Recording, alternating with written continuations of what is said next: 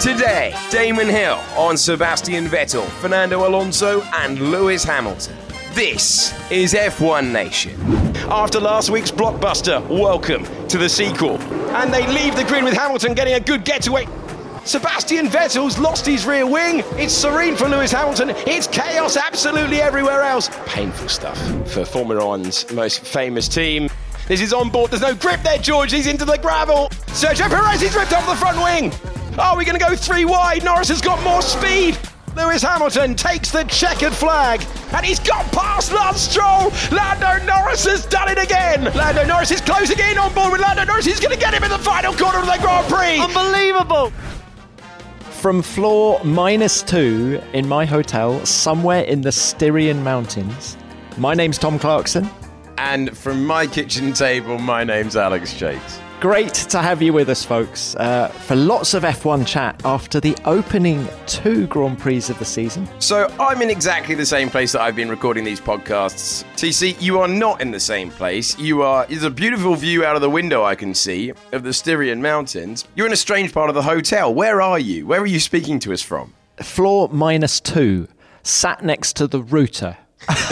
The Wi-Fi router. And it's still not great because, do you know, I feel like I've done the Austrian Grand Prix properly. The first time I came here was 1997 and I've stayed in lots of different places, but getting that week in between these 2 races has been fantastic. And where I'm staying this year is new. It's a hotel in the middle of nowhere. Anyone at home who wants to look at a map, it's 40 k's from the circuit next to a place called Kleining. Just think of Christian Clean. So it's probably cleaning, actually. And it's 900 metres above sea level. There isn't another house around the hotel. Oh, strange. As you say, the view is fantastic. And they say that for 5 months of the year, you can't access the hotel because of the snow. Very pretty. Only the glamour locations for F1 Nation. It's how it works. Yeah, exactly. But I feel like I was talking to Alex Wirtz, ex-Austrian racing driver, of course, about it. And he just said, you've got to remember that Jochen Rindt, Helmut Marko, Dietrich Mateschitz, they're all from this area. So it's a very rural part of Austria, obviously, but it's you start to appreciate where the sort of historical figures in Austrian motorsport have come from, and it is just based out of a farming community. Desperate to get away from somewhere where you can't move about 5 months of the year, I imagine, Yeah, some of the motivation. It's a beautiful part of the world. It is a great place to be recording a podcast.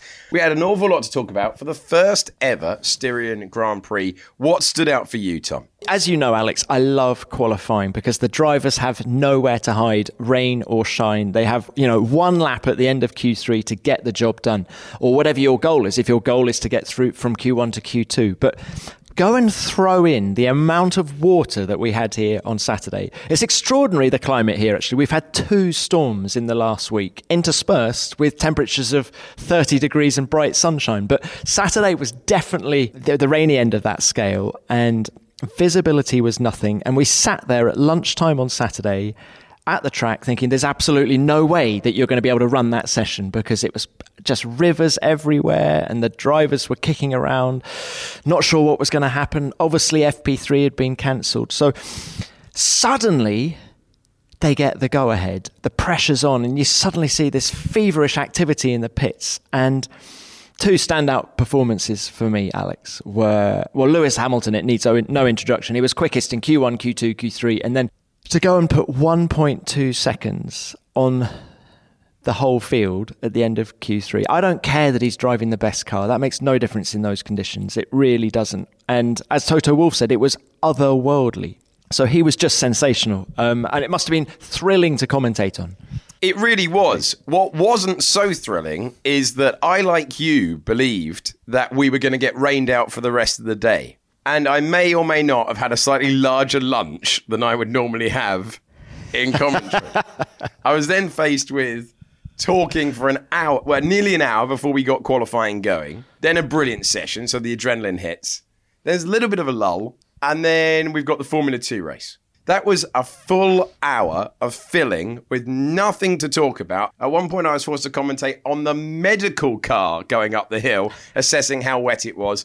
And I was like, we're never getting going. It is torrential. We've got to think of the driver's safety. We'll come back tomorrow. What time am I going to have to get up on Sunday morning for us to fit this all in before the Grand Prix?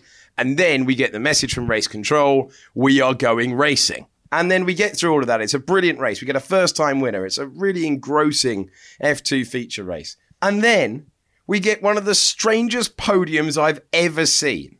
They run such an extravagant F2 podium on the Saturday at the moment as a test run for Formula One on Sunday. But unfortunately, someone had overdone it with the smoke machines. So we had loads of them for F2. So poor old Guan Yu Zhou, Yuki Tsunoda and Robert Schwartzman, who were on the podium, spent all of their afternoon barely being able to see because of the torrential conditions and then got blinded by this smoke machine. And that's enough. And then we unleashed the remote-controlled trophy delivery system. It's just classic Formula 2, Tom. It's where you see the things that are heading to Formula 1 first, and you saw it again with that podium. We couldn't believe what we're seeing. How brave was the person in that meeting who said, I know this is going to sound crazy, but here's what I think we should do with the trophies. Does anyone know how to use a remote-controlled car? And of course, on Sunday with Lewis, it didn't quite make it to the to the number one slot, did it? Lewis had to step down from the podium. They got a little bit nervous, didn't they? They got a little bit nervous when it came to the big deal. But there you are. Another guy who really stood out for me on Saturday in those conditions was George Russell, 2018 F2 champion. Now, he qualified 12th in that Williams. It was Williams' first Q2 appearance since Brazil 2018. And he was absolutely sensational. So composed, so decisive in his feedback, according to Dave Robson, the chief engineer at Williams.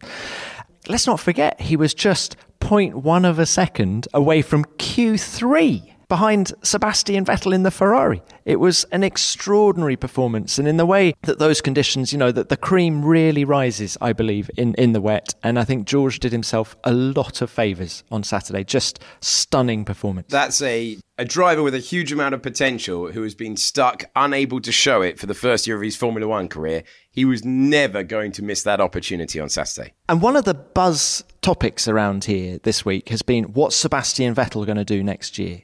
Is he going to be able to muscle his way back into Red Bull?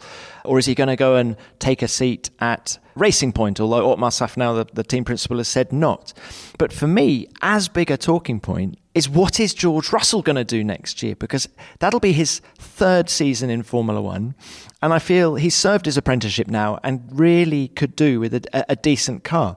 And where's he going to end up? Well, those are big questions. I want to mention one more highlight, Tom. I want to mention the breakout star of Formula One in 2020. Not Lando Norris.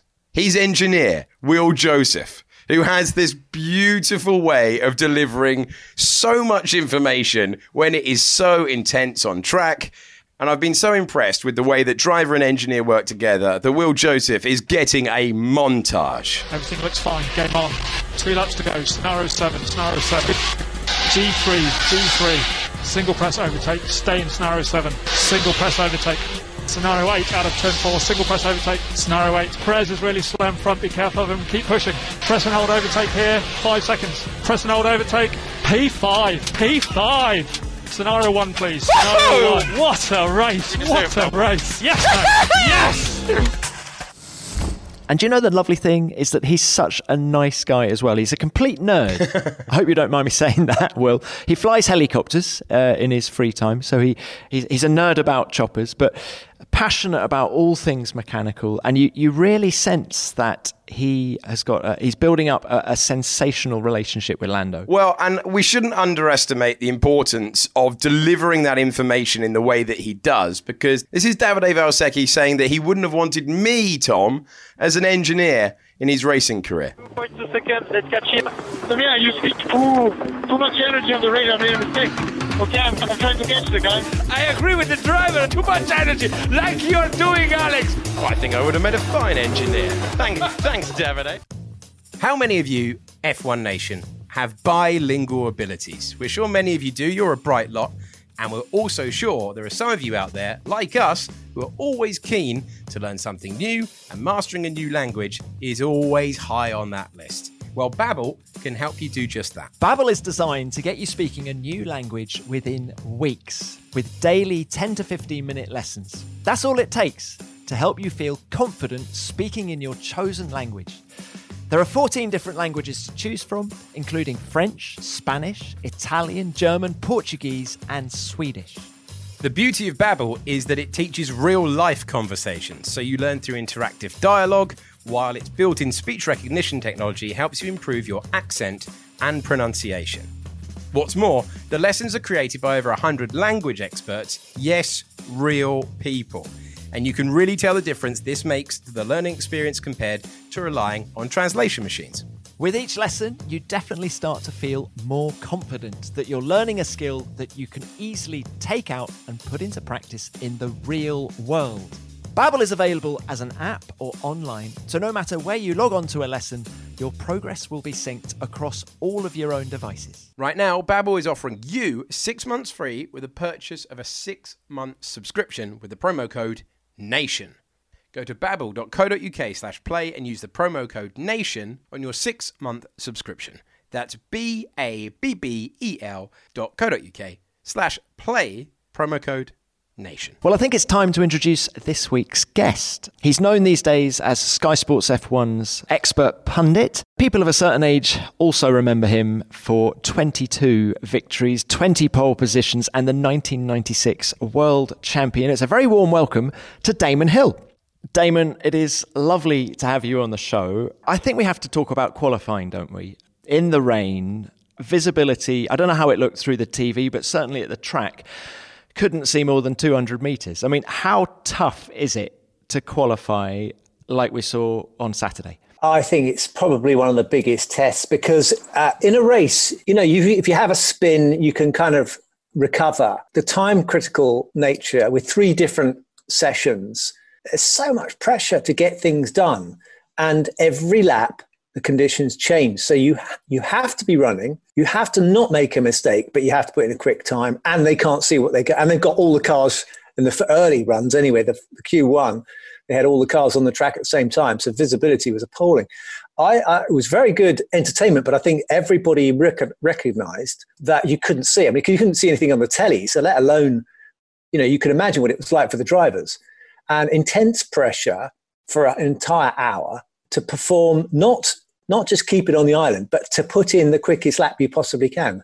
That's a whole different game. Anybody who were looking at that would have a higher respect and regard for what Formula One drivers are capable of doing. And Lewis obviously just floats to the top every time. He was, there was great performances by Gasly, I thought. He showed, so certain people, George Russell, Ocon did a good job too. So it showed the drivers who've got that kind of Stirling Moss type flair, that ability to stick it out on the edge of the branch and manage to see it through like Senna had and people like that. This is Lewis's 14th season in Formula One. And I think at the start of each year, his rivals are thinking, are we going to see any cracks? Is he getting a little bit long in the tooth? If there are any cracks in Lewis Hamilton, that's the sort of day, those are the sort of conditions that we're going to see them, isn't it? Yeah, he doesn't seem to be showing those cracks. He doesn't seem to be doing silly mistakes. I mean, clearly the previous weekend he had a little collision with Albon, and you might have said, well, that was, clumsiness sort of starts to creep in after 35. But, I think with Lewis, you're probably not going to see clumsiness until you're well into your late 30s or 40s, and that's where it'd be interesting to see whether Fernando is able to perform at that high level. Obviously, when Michael came back, he started to do silly things, didn't he? And I don't know what happens as we get older physiologically, but in someone's in prime health and the peak of their fitness, and they've got that beautiful balance of maturity, experience, and also still have speed. I think Lewis has got quite a few years left in him. I haven't seen these cracks. In fact, listening to him talking in one of the interviews, he was complimented on his performance, and he was talking about how he almost can't believe it himself. He doesn't know how he does it. And I think that's fascinating. I think he at least acknowledges there's this kind of gift that he has, which he doesn't properly understand. How hard do drivers work at it? Do you think it's all just for show, and in fact he is there thinking about it the whole time, going through data? Were you like that? Did you think about it the whole time? Yeah, I like being involved in what I was doing. I prefer to be intensely involved in one thing than have lots of different things. I'm trying to, that spinning plate thing where the guy runs about. But with Lewis, he often talks about his engineers as being very bright guys who talk about stuff that he doesn't completely understand. I'm sure there's a portion of what he does as a racing driver which he's just not too interested in. That's something he'll leave to the boffins. And I think that I was very interested as a driver in how the car could be made to work to help me, because I knew I was okay as a driver. I knew I was quick, but I was always looking for that thing that the car could do for you, because the car, you can unlock its potential, or you can harmonize the car with the way you drive, and that can give you benefits. And as a driver, you often experience times when you get in the car and you go, "Oh, that's the thing I've been looking for." And it's such a joy to not have to fight little weird things that happen with the car. It could be something like brake temperatures, for example. I mean, brake temperatures are so key, especially as they're braking so late now in Formula One. If you don't get a good feel for the brakes, and you can't modulate the brake pedal in the way you like, it's all over the place. The way the tire pressures, they seem like minute things, but they're very critical and can deliver incredible gains if you can get them right. Do you see this as a two-horse race now between Hamilton and Bottas? I appreciate it's been the same circuit for 2 weekends, but can you see Red Bull getting close enough, or is it just the two Mercs? I think different circuits are needed. I think that the A1 ring the Red Bull ring is... Showing your age there. Yes, but it's the Österreich-Ring. I'm not a fan of that track. I think it's produced some good races, but there's not enough of it. And what there is of it, there is, it's in two very distinct parts. There's accelerate, brake, turn, and then there's a few wiggly bits, which are quite exciting. But it doesn't show up a big enough differential. I mean, that's why I think you've seen Lewis not qualify on pole as often there as he has done other places. There's just not enough to be able to show your ability. It sort of sorts out the cars in order of their performance.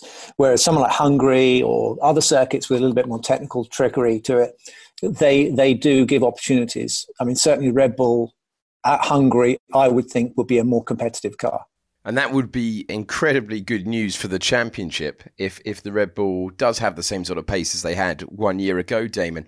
If it is the Mercedes having a private battle between Hamilton and Bottas, from Bottas's point of view, how does he set about improving his level to one of the highest levels of driving that we've ever seen in the sport? Yes, that's the problem. That's a very good question. And I think from a championship point of view, I think Lewis is very comfortable. And I was thinking this morning, actually, do you know what we really want is to make him feel a little bit uncomfortable. Wouldn't it be great if you had Max alongside Lewis? I'm sorry, Lewis is on track to break Schumacher's record, and it's fantastic. He's had a fantastic run of results. Nico had to push him really hard and pull out quite a few. Perhaps he was uncomfortable with some of the tricks he pulled on Lewis to try and get an advantage in that team. Lewis is a very hard man to beat, but he can be beaten. And I don't know if Valtteri is the guy to do it. And I'm sorry to say that. I know that Valtteri he's a very honourable and a driver of high calibre and stuff. But I don't see how Lewis is going to be put under pressure with the current team lineup. With the 1 year contract, does Valtteri have to accept that to make things uncomfortable for Lewis in the way that you referenced there with Nico Rosberg, does he have to potentially risk leaving the team? He just needs to find out how to pile pressure on Lewis. And if that means, I don't know, doing psychological stuff that Nico alluded to make Lewis lose his equilibrium, then maybe he has to do that. I mean, it's not something I would do, but I mean, it's I don't know how you do it, frankly. I don't know what you do to upset Lewis. He seems pretty impregnable, actually. What sort of approach would Valtteri have taken over the winter? What would you analyse? Take us behind the scenes there, Damon. What would you analyse for improvement from a driver's point of view? Well, I haven't been closely involved in modern Formula One data that they have available to them. And I've had a quick go on a sim, and it made me feel very sick after about half a lap. So I got out immediately. But getting yourself mentally happy. I know that, we don't want to talk about people's personal lives, but so his whole life is going the right way. Those sort of things can bring the best out of you. And I've heard him talk about looking at data that where he could have picked up some time where he lacked last year, and where he's worked on with his engineers to find a little bit more time in slower corners, or the entry to slower corners, I think it was. You never stop looking for small gains, but some sort of confidence. I think we're all capable of extraordinary things we never realized possible. And it's finding a way to unlock that next level. If someone was to, hypnotize Valtteri and say, listen, Valtteri, you have to beat Lewis Hamilton, otherwise the rest of your life is going to be a misery. I don't know whether you can psychologically unlock the next level. That I think every driver's got it, but it's accessing it. And these people like Lewis can get there. They might even have another level they haven't even been to themselves yet. I mean, that's the worrying thing, is that I don't know whether Lewis has actually been pushed that hard, to be honest, sometimes. I don't know what you do, Valtteri, but he's got to find something, inspiration from somewhere. Talking of drivers who have pushed Lewis Hamilton in the past, we got the news that Fernando Alonso is returning to the Formula One grid next year. Were you surprised by that news? I wasn't. I mean, I know that it was unfinished business with Fernando. I think he hankered after more. I think he felt when he left, very like Michael in some ways, he left when he wasn't ready to leave, and it didn't end in the way that he wanted it to. We all want a happy ending to our career. I'm not sure. A bit like politicians, it always ends in defeat, doesn't it? Someone like Fernando Alonso has shown he's competitive. He's been out there, a bit like Kimi did. He's gone and done Paris-Dakar. He's done rallying, done IndyCar. He's done other things. Showed he's well capable of competing at the highest level in other things. But there's unfinished business here with Formula One. And I think he'd be good for Renault. I think it's a good fit. I think it's exactly what they want. I think that kind of could inspire maybe a little bit more attention from Renault themselves, because obviously the Renault board seemed to be quite important in getting things done with the Renault team. And having a guy who they enjoyed a lot of success with in the past, maybe the thing that is the missing ingredient in the Renault team at the moment. Are you slightly surprised, given what we've seen from McLaren in terms of the change of attitude, the change of atmosphere, I'd say, at that team, that Renault have decided to bring back someone who has such a reputation for straight talking and brutal honesty on the team radio that they felt the need to address it in their PR material on the day that he was announced as a driver? Is he quite the right person to drive a midfield team forward? I think Fernando's learned a lot of lessons, maybe the hard way. I don't think there are clearly a couple of big players who've felt the sting of his ire in his comments, namely Ferrari and Honda. But he's not afraid of taking on the big guys. But you don't get, maybe this is the last bite of the cherry, and I think that he probably would prefer for it to work out. You really do need someone who doesn't flannel people, doesn't give a load of woolly information to the team. Teams need direction, and drivers like Fernando Alonso can give them direction. Do you think he might be a player manager? Could we see him coming in and actually taking on a management role as well as a driving role? Yeah, I think that's a good observation, Tom. I think that he's that kind of personality. I think he's someone who likes to be in control. He seems to be able to shoulder responsibility and do the straight talking with the big guys. So, I mean, when you think what he did with Ron Dennis, I mean, he's got more balls than me anyway. From one champion to another, we've got Alonso returning. Is it time, Damon, for Sebastian Vettel to retire? I don't think it's time for him to retire at all. It's all rather sad that it's come to this. I think he's a little bit been caught out by maybe not reading the signs well enough, and sometimes perhaps presuming he was of an influence on performance than perhaps a driver can be at all. I mean, he was with a very, very competitive team at a very special time, and they dominated the sport. I'm not saying that it was easy, but I think that very early in his career, he bagged 4 world championships, and that can kind of make you feel like, well, it is all my work. But you can't just go to another team and take it with you. It was part of that package. So going to Ferrari, the way it politically worked out, he was caught out a little bit in the changes in the top at Ferrari. It wasn't like Michael, who took a whole team of people to Ferrari with him. He had that backup. He had that 100% support from Ross Brawn and the team. His flank was exposed. But then that is not to say that he has not also made some howling errors as a driver, which he regrets, I'm sure. But nevertheless, they cost the Ferrari team, quite a lot of points. So, I hope he's not going to be just floating around looking for a drive. It would be good to see him get a bit of spring in his step again. And why not put him in a Mercedes? I don't know. Damon, do you have a little bit of sympathy for Sebastian Vettel, given the situation you found yourself in 1996? Slightly different circumstance. He's a champion. You were becoming a champion that year. And we've got the strange situation of him going door to door, looking for a drive when he's been such a great ambassador for Formula One. Yeah, it does spring out of nowhere.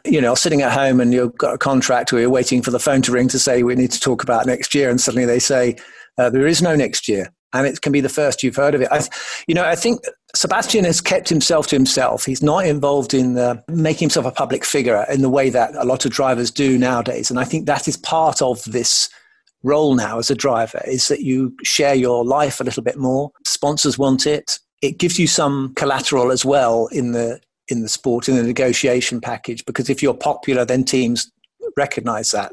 So I'm thinking someone like Fernando Alonso compared to Sebastian. Fernando's got quite a lot of, for the sport, for Formula One, he's an important draw, as is Lewis, massive, and Daniel Ricciardo, and drivers who've engaged with their public have generally had quite a lot more pull.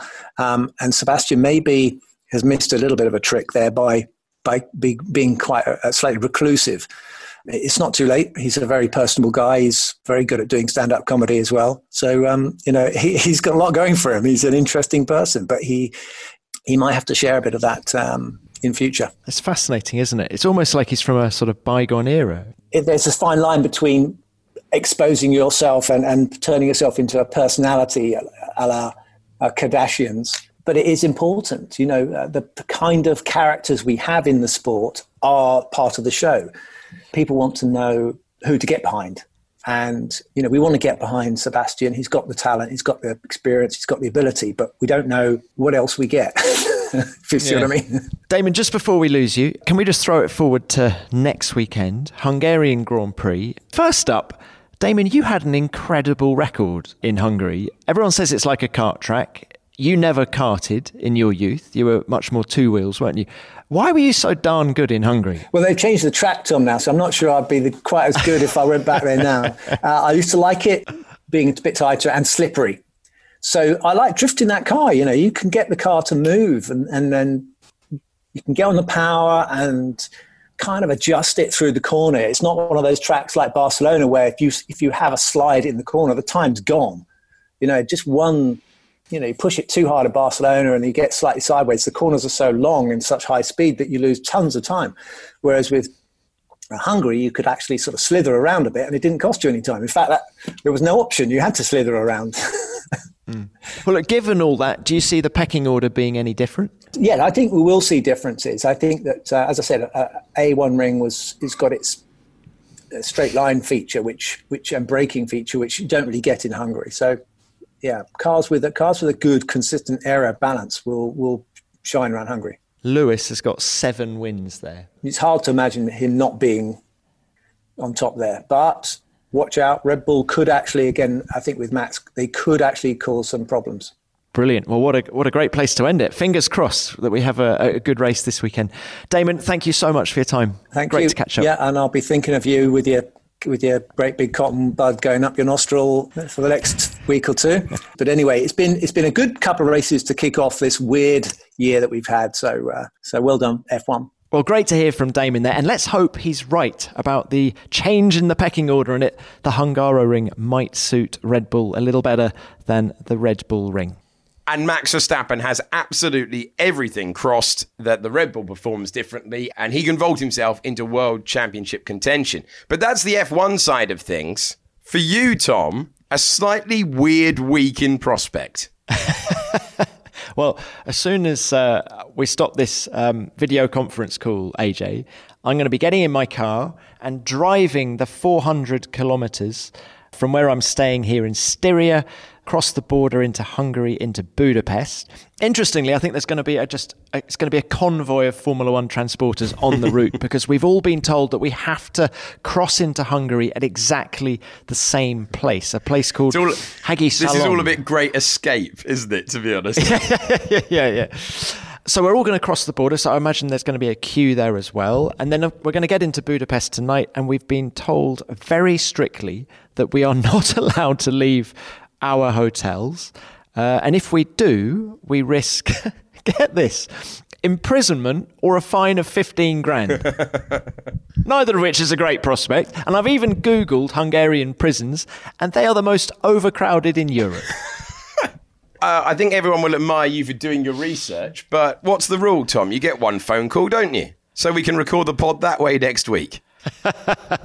We will deliver F1 Nation next week, come what may. Do not panic, ladies and gentlemen. Even if Tom is banged up in a Hungarian prison. Stuck in my hotel room. I'm staying in a new hotel as well, so goodness knows. Of course, those COVID tests as well. Next one due on Wednesday. My nostrils can't wait. So if you're a fan of people covering Formula One having a bit of a whinge, which I know would be totally unheard of, you're going to love the next week on social media. For now, we thank Damon Hill for being our guest today, you for listening. We will be back next Tuesday, same place, wherever you get your podcasts. Please leave us a review if you subscribe as well. Tom and I will be very grateful indeed. Have a great week. We'll speak to you next week when F1 Nation returns.